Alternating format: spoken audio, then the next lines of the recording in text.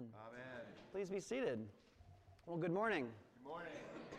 For those of you who are wondering who is this guy about to speaking, my name is Canon Eldredge, and I'm Director of Anglican Revitalization Ministries, which is a ministry of the American Anglican Council, and we serve the Anglican Church. There's a lot of Anglican stuff going on. Anglican Church in North America. Working with churches all over the province in terms of strengthening and being healthy and growing and revitalizing. So I'm just, for those of you who weren't able to be a part of the Friday night or the Saturday part of this Revive weekend that we do, and just we're kind of wrapping up this weekend that we've been talking about a variety of different things, and so I get to kind of conclude that with the sermon. I'm so thankful and honored that Father Gene would allow me this time, invite me in, and be able to have this time with you. What I like to do when I'm preaching on these Revive weekends is to take a little bit of time to kind of wrap up or summarize and bring those of you who weren't able to be there for whatever reasons into the loop, so to speak, or just sort of bring you up to speed about what we've been talking about, so that you kind of on the same page, and then really lean into a big aspect of what we talked about in the Revive weekend, both Friday and Saturdays, particularly yesterday morning, on the need to, as churches in our current day and age, in 2023 and moving forward in 2024 and beyond, the need to become more missional churches. And what does that mean, and how do we do it? We've assessed nearly, in the work we've done, there's a church health assessment that we do that you all did before this weekend.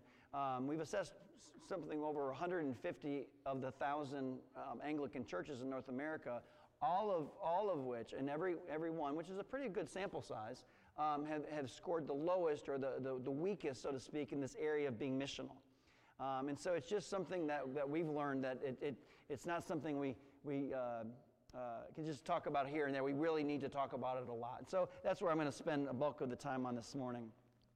But so just to let you know, those of you who couldn't be there, what we talked about on Friday night, we really emphasized the fact that there is no revitalization without renewal, that we're not meant to do the kind of the work that God's called us to do and calling us to do on our own strength, and we were never meant to do that. But sometimes we try on our own strength, and we can get weary and heavy burdened. Kind of like we were singing in that song just a minute ago, and when you're weary, come to me and find rest. Jesus is enough. And so we spent time really just with a call and invitation to find your rest in Jesus, and to be operating out of a place of oneness with Him, and then from that place of doing the work we've given us to do. In the song we talked about coming and resting in Jesus, which absolutely true, but in the Christian sense, when that talks about that of resting in Jesus, it doesn't mean resting necessarily by kicking up your feet in a lazy boy and going, all right, I'm rest, I'm good. It's resting in Him, meaning like I'm not going to do this life on my own, but I'm going to walk with Jesus, and Him with me and me with Him. We're gonna just do this life together, and there's a rest in that. There's a peace in our soul in that, but there's a work that we're to do in that place of rest in Him. So we talked about that Friday night, and then we talked a lot about the work to do yesterday morning, particularly this need to be missional. What I'm excited, one of the things we did talk about too yesterday morning was we did just sort of like just kind of a show of hands. Where do people think that the church is right now? Christ Church West Shore specifically. Like, are you in a place of incline and growing? Are you kind of maybe plateaued a little bit, or we call recline, or are you in a place of decline? And where do you kind of think it is? And there was a real sense from everybody there that that Christ Church West Shore is in a good place, in the sense of like we're either about to grow or we're getting close. There was a sense of like anticipation and eagerness and hope that almost like we've been this long journey and been through a variety of this journey of finding a new building and the ups and downs and the losses and the challenges. But now that you've arrived in this wonderful facility here, that there's a sense of, okay, now that we're here, we're ready to go and do the next phase of what God's wanting us to do. And so that's exciting. And I share that anticipation and that excitement with you and affirm that. I mentioned just a minute ago this facility. I love it. By the way, I just think it's fantastic.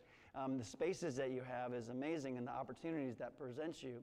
But you may have caught that I've referred to it as a facility and not a building. And I do that intentionally because I like you, I was a rector of a church that we left buildings and journeyed around and eventually found ourselves in a new home. And I took on the language of we found a new facility because what I believe is that the facility is to facilitate the mission. A building, it is a building, but it's not just a building can imply like, okay, now we're here and we're just going to kind of sit in our building. But it's a facility to facilitate. It's a tool God's given you to facilitate the mission that He has for you. So I want to think about that language intentionally. What's happened in a lot of the Anglican churches around the country who have been on a similar journey and finally arrived in their new permanent home, they've kind of taken on the attitude of, okay, we've arrived, we've done the work, we're here, we're good, we're done. And that just feeds what eventually a declining situation. And so, again, I'm just emphasizing what we captured this weekend was a sense of, okay, now we're arrived, now we're ready to, with God's help, not on our own strength, but in the power of the Spirit, live into this next season of mission that He has for you. So let's talk about it some more here. And I want to specifically look at this passage that was just read from the Gospel, John chapter 20. And I want to look at just 2 verses from what Father Gene just read. In John 20, verses 21 and 22, Jesus, he meets with His disciples. This is the evening of the first Easter Sunday morning. He rose from the dead that morning. That evening, the disciples are locked, afraid in that room. They've heard word from Mary and the disciples on the road to Emmaus that He's risen, and it's like, what's going on? But they were afraid. They didn't know what's happening. And so then this is the first moment when Jesus, after rising from the dead, appears to them in this room. So the first time they saw Him after He was crucified and was dead and now is alive again. So He appears to them, and it says this. Again, Jesus said, "Peace be with you. As the Father has sent me, even so I am sending you."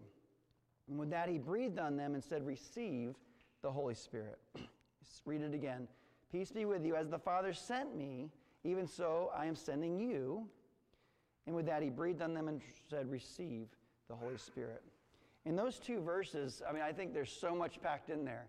In those 2 verses, just simple 2 sentences, I believe that we can see the 3 things: the priority of mission, of being missional, the power for being missional, and even the plan on how to be missional.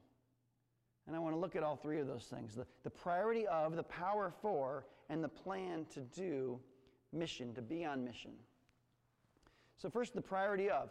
The fact that Jesus, in this first night, or the first evening of His resurrection, the first appearance of these disciples, that He chose to say, "As the Father sent me, even so I'm sending you," seems significant to me. Let me ask you a question. You don't have to respond, but the question is, do you think Jesus is smart? It's a good question, right? The first time that was posed to me, I remember thinking, I don't know that I've ever thought about that. I thought, okay, He's loving, He's good, He's trustworthy, He's faithful, He's all the things like that. But smart, I don't know, I haven't thought about it. Well, then I thought about it. Well, of course He's smart, right? If you read in Genesis, all of creation was made through Him. And so He understands physics and stuff, how the earth and the whole universe works. He's brilliant, He's smart. But seriously, that is serious too. That's true. But he's smart. So if He's smart, if he went through all the trouble of leaving heaven, coming to earth, taking on human flesh, growing up, living this perfect life, calling these disciples, spending 3 years of pouring into them and training them and doing life with them in order to prepare them to be on mission and to do all the work after His death and resurrection. He spent all that time with them, then died, was crucified, rose again, and then appeared to these guys that He'd spent all this time with, that after rising again and appearing to them for the first time, do you think, being smart, that His plan was just to show up and say whatever popped into His head in that moment? Probably not. He was probably not just winging it.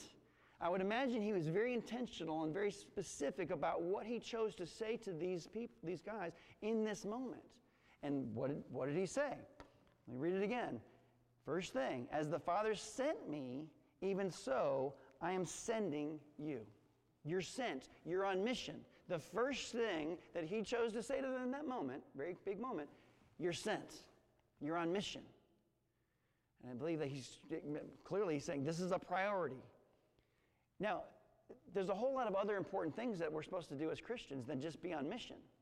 But he didn't choose in that moment, to say those things. He could have said, let's think about it for a minute. He could have said, as we worship the Father together, as we went to synagogue and as we worshiped, so I want you to continue to worship the Father. Now, by not saying that, he wasn't saying to them that worship's not important. Of course it's important. We're to love the Lord our God with all our heart, soul, mind, and strength, right? Worship's important. But he didn't choose to say that first. He said, you're on mission, you're sent. He could have said what else? He could have said, as we loved one another and did fellowship together and did life together, so I want you to love one another and be in fellowship and care for one another. Now, he's not saying that's not important. In fact, just before he was arrested, the couple of nights before this, he says, I give you a new command. You must love one another. Right? So loving, that's important, but it's not what he chose to say in that moment. He said, you're sent, you're on mission.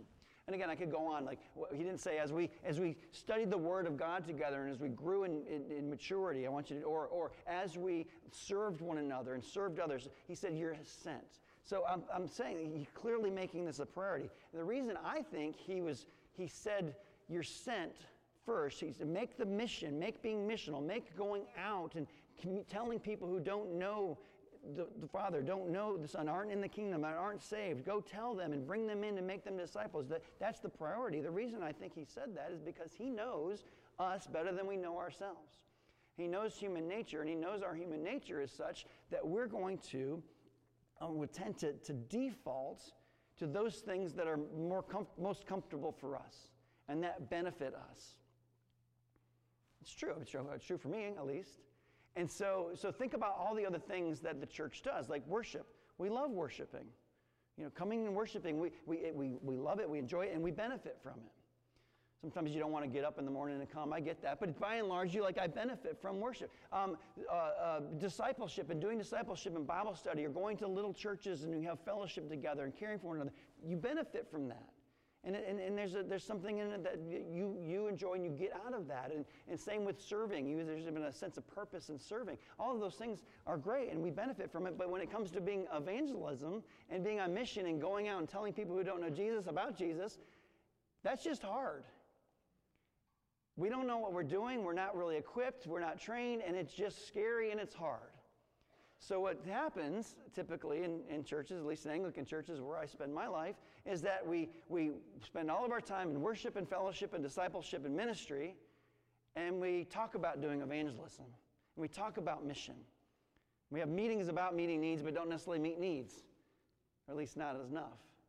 And so what I think Jesus is saying by making this a priority, and that first thing, be on mission, is like, do the mission, be missional, be about the mission, and guess what's going to happen? You're going to do the mission, you're going to do evangelism, you're going to see people get saved, and then guess what?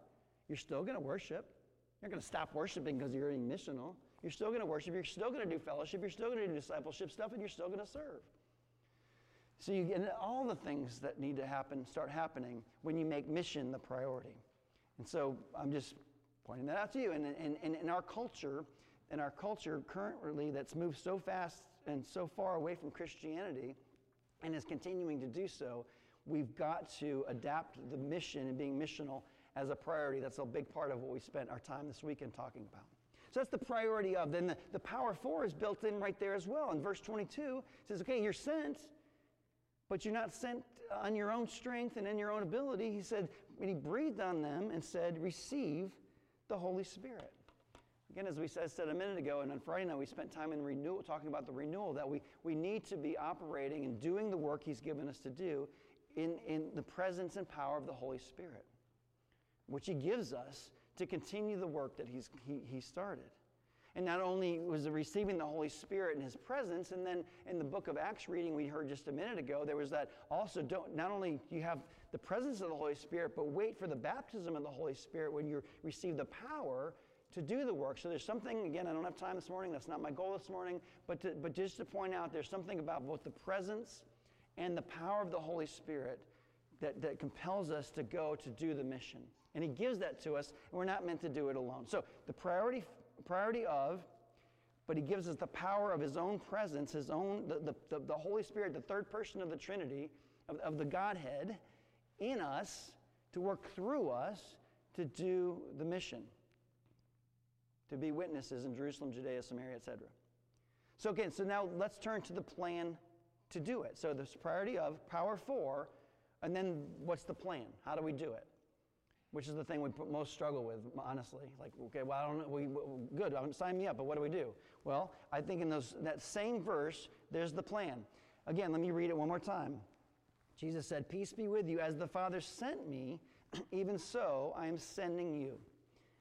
Look what it says. As the Father sent me, so I'm sending you. As I was sent, so you're sent. As I did it, so I want you to do it. So we're like, what do I do? Well, he's like, as I was sent, even so I'm sending you. So if you want to know how to do it, look at what I did. You're sent in the same way. I'm sending you in the same way I was sent. So kind of as he, so we. So I want to just look at a few ways in which, or some ways in which Jesus was sent that will give us indication of what we're supposed to do in the same way. So as he, so we. The first thing I think we see in Jesus and how he was sent to let us know how we should be sent is that we need to be motivated by love. That's the first point. We need to be motivated to be on mission by love. Why do I say that? As he, so we. John 3:16. You probably have heard that verse before. It's pretty popular, pretty well known. Let me read it. It says that for God so loved the world that he gave his one and only Son, that whoever believes in him shall not perish, but have eternal life. It was love that the motivation for Jesus to be sent by the Father on this mission to save sinners, to rescue sinful people, to rescue people who are cut off from God and had no hope in the world or for eternal life. The motivation, his reason for sending Jesus on this mission was love. For God so loved the world. So God so loved you that he sent his one and only Son into the world to rescue us. So as he, so we. As he was motivated by love to see sinful people who are cut off from God, who are trying to do life outside of the design that they were designed for, to live life with God, who have all the mess of life that results from not living in relationship with God. He so loves them, and we need to so love them that we're to go on mission to them that they might have a relationship with God like hopefully you have. And not only in this life, but in the life to come. So love hopefully should compel us as it compelled the Father. As he was sent, so we're sent. He was sent in love to rescue sinners. We need to, because of love. And again, there's other motivations out there. Like you should want Christ Church West Shore to grow. You should want this place packed out every Sunday and adding more chairs and even that gigantic parking lot you have out there full every Sunday, you know. Praise the Lord. But not just so Christ Church West Shore is bigger.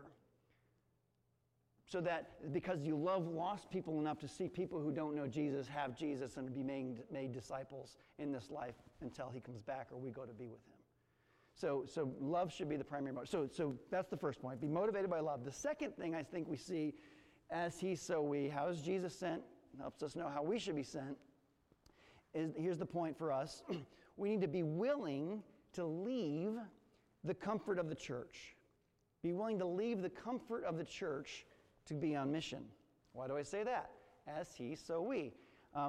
As Jesus was sent, so we're sent. Well, how was he sent? What did Jesus have to do to be sent, to come on this mission? Well, he had to leave heaven, come down into this earth, into earth with us, dwell with us, in order to rescue us. We read this, it's all over the place, but in John 1, the preamble of John's gospel, which is so wonderful, and it says this, let me read verses 14 and 15. It says, the Word, Jesus, became flesh and made his dwelling among us. We have seen his glory, the glory of the one and only Son, who came from the Father, full of grace and truth. So the Word he made his dwelling among us. He left all that it was to be in heaven and came down into this dark world and all of its mess to rescue us. Now, it wouldn't have been nice if Jesus, I would imagine, I wasn't there, but imagine it would have been nice if Jesus and the Father and the Holy Spirit having a conversation like, hey, is there any other way we could do this? Maybe we could just just put a sign up in the sky every morning, like take the clouds and rework the clouds to say, you're welcome in heaven, please join us. And that we would somehow find our way up there on our own. Or just write it in the sky. He could do that, I mean, right? But the problem is it wasn't possible for us to get our way there. We couldn't make our way to heaven, so he had to do the only thing possible, which was to come to where we are, to become flesh, to dwell with us in order to reveal himself, ultimately die on the cross that we might believe and be saved, right? So he left, and imagine it was probably pretty comfortable in heaven. I'm looking forward to getting there myself one day. I would imagine it was pretty comfortable. It's all Jesus has ever known. Yet he's willing to leave all of that was to be in eternity and to come into this mess of the world where we are to rescue us.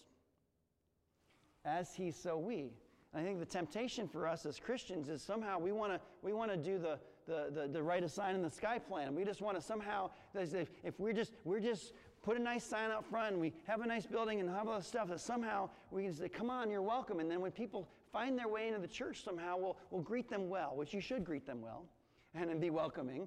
But we hope that'll be enough. And maybe 20, 30, 40, 50 years ago, that was enough. But in 2023 and moving forward 2024, with the way the culture has changed, that's not enough. We have to, as he, so we, leave the comfort of the church, go to where people are, dwell with them, build relationships, and then bring people into the church. I often talk about it this way. If you shift the kind of the metaphor to Jesus' image of mission or evangelism as fishing, right? He said, I'll make you fishers of people. And so there's this idea of we're to be fishing, we're to go out and fish. I think so many of our churches are planned to fish and to catch fish or catch people is to like go along the water edge. Imagine this was Lake Erie and there's fish out there, and you just go up to along the beach and like right along the edge of the water, and we put a nice little net there on the edge of the water right there, and it's a pretty net. It's a really nice net. It's laid out very nicely. Maybe some decorations on there, very pretty, really well done. And then we put a sign up next to that net on the beach that says, "Fish welcome." And somehow hoping those fish will go, oh, that's a very nice net up there on the beach. I think I'll just swim over there and jump in. Well, the fishing doesn't work that way, right? Obviously. And so to fish, you have to find where are the fish swimming? Where are they? What time of the day are they swimming? Where are they? Go to where the fish are swimming and lower the nets there. It's the same idea. As he, so we. As he left the comfort of heaven, we're to leave. We need to go to where people are. And so to leave the comfort of the church to go where they are. Part of what we talked about yesterday, and a big thing I think for you all moving forward, as most churches are trying to figure this out, is to not just say, here's our fishing pond all around here. We're just going to catch all the fish out there. Well, praise the Lord, that would be great. But the better strategy is to identify which specific fish in this pond you call the West Shore. Is God calling you as Christ Church West Shore to be on mission to, or to fish for, so to speak? Because the more you can identify the specific people that God's calling you to be on mission to, the better you can develop strategies to actually connect with them and bring them to know Jesus. And again, I'm not enough of a fisherman to really be an expert on this point, but I know enough to know that if you've identified that we're going to try to catch marlin, that's a completely different strategy to catch a marlin than it is to catch a bass. Completely different kind of fishing. So we're just going to do random fishing. Well, who knows what you're going to catch? But if you know, okay, God's calling us to reach this, then you can become experts at catching marlin or bass or whatever it is. You play out the analogy. Okay, make the point. So the second point is to be willing to leave the comfort, to go to where the fish are and bring them in, so to speak. As he, so we. The next point. Notice I didn't tell you how many points I had, by the way. I'm just saying the next one. I could go all day. There could be 3, there could be more. We don't know. All right, so the next point is to be in real relationship with sinners. Be in real relationship with sinners. As he, so we. And this is important because as you go, we need to actually be in real relationship, and develop relationship, get to know people, and get to know specifically sinful people who don't know Jesus, who are maybe living in sinful ways. Heaven forbid. I think sometimes we expect, well, sinful people should somehow act like a mature Christian. Well, why? Why should we assume that someone who doesn't have a relationship with Jesus would live a life of a mature Christian life? I mean, most Christians don't live a mature Christian life really that well, to be honest. So we've got to actually, sinful people who are maybe being sinful, we've got to actually engage them where they are. Why do I say that? As he, so we. One of my favorite scriptures, I use it all the time, just in life and in my church where I was a rector, as just to remind us what this looks like, is in Mark chapter 2, when Jesus had called Levi the tax collector and was then dining at his house with, remember, the tax collectors and sinners. Let me just read this to you. Maybe it's familiar. If not, it's a great scripture to know. So it says, while Jesus was having dinner at Levi's house, you just listen to what I emphasize here. He was having dinner at Levi's house. Many tax collectors and sinners were eating with him and his disciples, for there were many tax collectors and sinners who followed him. When the teachers of the law, who were Pharisees, saw him eating with tax collectors and sinners, they asked his disciples, why does he eat with tax collectors and sinners? On hearing this, Jesus said to them, it is not the healthy who need a doctor, but the sick. Listen to this. I wasn't sent. I've not come to call the righteous, or those who think they're righteous, but sinners. I wasn't sent. I was sent for sinners. So I'm dining with them. I'm eating with them. But I think clearly there's an emphasis in that passage on eating. He was dining with them. He was eating with them. They were eating. Notice what the Pharisees were upset with. They said, they noticed he was eating with these people. And then he goes to their side. Why is he eating with them? Really offensive. And I think that's significant because I think if Jesus, I don't know if this is true, but my speculation is if Jesus was just going up to tax collectors and sinners and maybe setting up a table and giving them some food once a month and saying, here, you're hungry, let me give you a meal, and then running back into the synagogue and having, that was a nice little food giveaway we did, the Pharisees probably would have been like, well, that was nice. See, of course you should do that. We should do that. Or if maybe Jesus set up a backpack giveaway for everyone going back to school in August and was giving away some backpacks. And, they probably would have been like, oh, that's great, Jesus. Good for you. It's what religious people are supposed to do, nice deeds like that. But they were offended because he was eating with them, right? He was actually getting to know them and building relationship with them and doing life with them, these sinful people. As he, so we. And I think part of our problem as the church in our times has been our primary missional way of being missional or doing outreach has been doing outreach and evangelism has been doing more of what I call transactional kind of things where we give food away, which is nothing wrong. We should do that. Don't get me wrong. Or we give backpacks away. We do these things to try to connect with people and serve people, which is important. But we do it in a transactional way, smile and we're nice, and we're pleasant. And then hopefully because we were pleasant and we gave them something, they'll fall on their knees and say, let me accept Jesus as my Savior. Or let me run to church. Well, they might come. That sometimes happens. But my point is, as he, so we. What we need to shift to is not just to do transactional outreachy type things, but as we do outreachy type things, that we do it in such a way with people where we can build ongoing relationships with people where they are in order to earn the right to share Jesus with them. Build real relationships. Okay, so that's the third one. The next one, which is the fourth one, is to, if you want to be as he, so we need to be in the presence and power of the Holy Spirit. We need to be in the presence and power of the Holy Spirit. I said this earlier, so I won't belabor the main point, which is we're not meant to do it alone. As he, so we. Jesus didn't even do the mission on his own power. Remember, it was until after his baptism that he went out starting to proclaim the kingdom of God and doing miracles and all the things he did. It was only after the baptism where the Holy Spirit as a dove came down upon him, right? And then look at what it says in John 5, or I'll read it to you. John 5, 19 to 20. Verse 19, it says, so Jesus said he was teaching, he said, I tell you the truth, the Son can do nothing by himself. That's Jesus. He said, the Son can do nothing by himself. He does only what he sees the Father doing. Whatsoever the Father does, the Son does also. For the Father loves the Son and shows him everything he is doing. And then he goes on to talk about the miracles he's doing. But he wasn't just on his own power trying to go around establishing the kingdom and rescuing sinners. He was doing it in oneness with the Father, listening to the Father's lead. What do you want me to do now, Father? What do you want me to do now? And just doing it all in lockstep. And when the miracles happened, it was because the Father said, I want you to heal this person. And someone got healed, and then the gospel was presented. So we're meant to do it in His presence and power, not on our own. And real quickly, I want to just sort of lay out, I think what we see in Jesus' ministry and then in the book of Acts is this sort of combination of demonstration and proclamation. So there's a demonstration of the power of God, and through whether it might have been a service thing like feeding the 5,000, but there's this miraculous thing that happened, or it could have been healing the blind, or whatever it was. There was a demonstration of the kingdom of God that went, oh my gosh, what is this? And then that was followed by a proclamation of the kingdom of God, which is like, let me tell you what it is. The kingdom of God is at hand.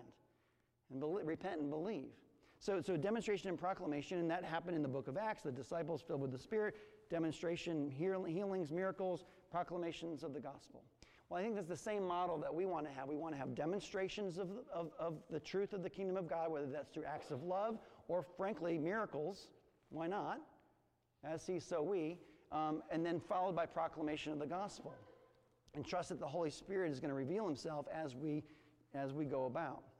Real quick story. I know I'm kind of probably going a little long, but I'm leaving, so you can be mad at Father Gene. But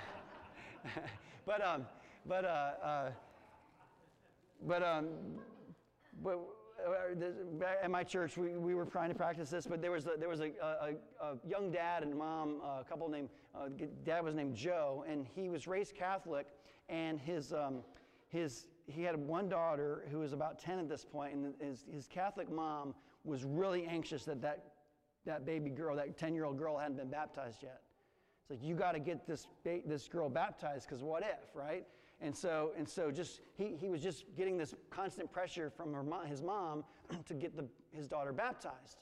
So he's like, just to get his mom off his back, he's like, fine. So he picks some random church, which happened to be ours. He's like, he wasn't going to be Catholic, but he's like, this Anglican thing looks sort of like in the middle. I don't know. We'll go to. So he randomly picks us, shows up, says, I want to get my daughter baptized. I said, praise the Lord. That's great. To do that, you've got to join our church and become a member here. And if you're a member, then we'll baptize. He said, fine. Again, I got to get mom off my back. So he comes to the membership class. In the membership class, I explain the gospel. This is what it means to be a Christian. This is what it means to be saved. This is what baptism is about. And I give an invitation to accept Christ as your Savior if you've never done that before. Well, he believes. He gets saved. And he just becomes radically sold out for Jesus, fired up for Jesus. And kind of like Andrew and Peter in the Bible, he immediately has this desire and burden to share the gospel with his older brother named Larry. And so Joe, really brand new Christian, he's like, my brother Larry's got to know about Jesus. So he starts trying to talk to him. Well, Larry, meanwhile, he's self-described angry atheist. He wasn't just like loosely like, I don't know, but he was angry. He didn't believe in God. He was like 6'2", wore black all the time, shaved head, and just intimidating people. He was this angry person. Well, anyway, so Joe's trying to share with Larry, and he's not getting very far. So then we were doing a sermon series on, that was trying to gear towards people who are interested in Christianity. So I said, well, invite your brother. So he invites his brother to come to church to hear me preach about this, whatever the topic was. And so Larry, I found out later, but Larry agreed to come, and Joe was all excited Larry's coming. So I was excited, but so we found out later that Larry chose to come to church that day just because he wanted to pick a fight with this priest that messed his brother up with Jesus. I didn't know that, thankfully. That I was like, but what happened was that he came, and when he walked into the back of the church, later I heard the story, he said he had this strange peace came over him, didn't really know what to do with it, so he kind of got freaked out and he left. Praise the Lord, because he would have beat me up pretty bad. I mean, whatever the fight was, I had no match. But anyway, so he left. I was like, great, okay. So, I don't know, maybe 6 months later, 9 months later, nothing from Larry. But then Joe, we were having a men's kind of retreat day at the church, and Joe was giving his testimony. So Joe said, hey, Larry, why don't you come hear me give my testimony? And Larry said, okay, I'll come. Found out later, Larry was like, I'm going to get a free lunch out of it, so I might as well go and get free lunch. So he comes. Somewhere in that day, as a lot of retreats happen, we said okay, well, the Lord wants to speak to you, and you can have a relationship with the Lord. So we want everyone to just go find a quiet place. You know, if you run to Christian retreats, you do this kind of stuff all the time. Just go find a quiet place, like take the next 20 minutes and just sit with the Lord and see what the Lord might say to you. Well, Larry thought, this is the stupidest thing I've ever heard in my life, but I need to smoke a cigarette. So he goes out to the front of the building and he lights up a cigarette, and then he says to the God he doesn't believe in, he says, okay, God, if you're real, I'll give you to the end of this cigarette to prove yourself. And then he hears a voice, a very clear voice that says, welcome home, what's taking you so long? And then he was really messed up. So I don't even know that happened yet, but he finds me, a big guy, very intimidating. He comes in, he's like, we need to talk this week. I was like, okay, great. Let's call the office, set up an appointment. So he came in later that week with his wife. They sit down in my office, and he tells me all that whole story. And he says, I don't know what to do. I got so many questions. And I said, hey, look, here's the thing, Larry. It's all true. Everything about Jesus is true. The whole thing's true.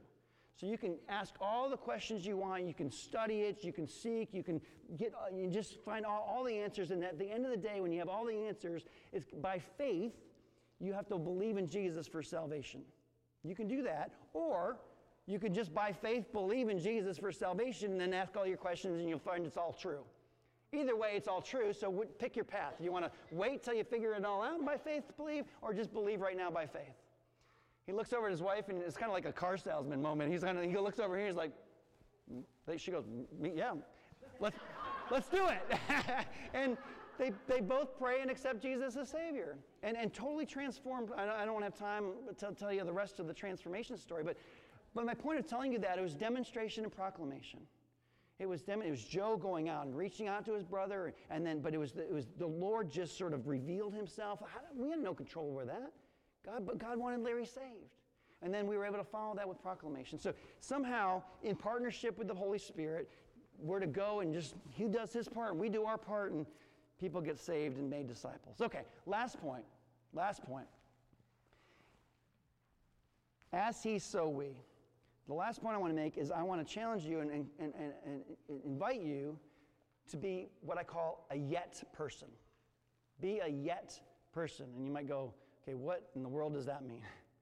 Well, let me explain. As he, so we. I'm convinced that, I think you probably agree with me, that we really don't want to be missional, if we're honest.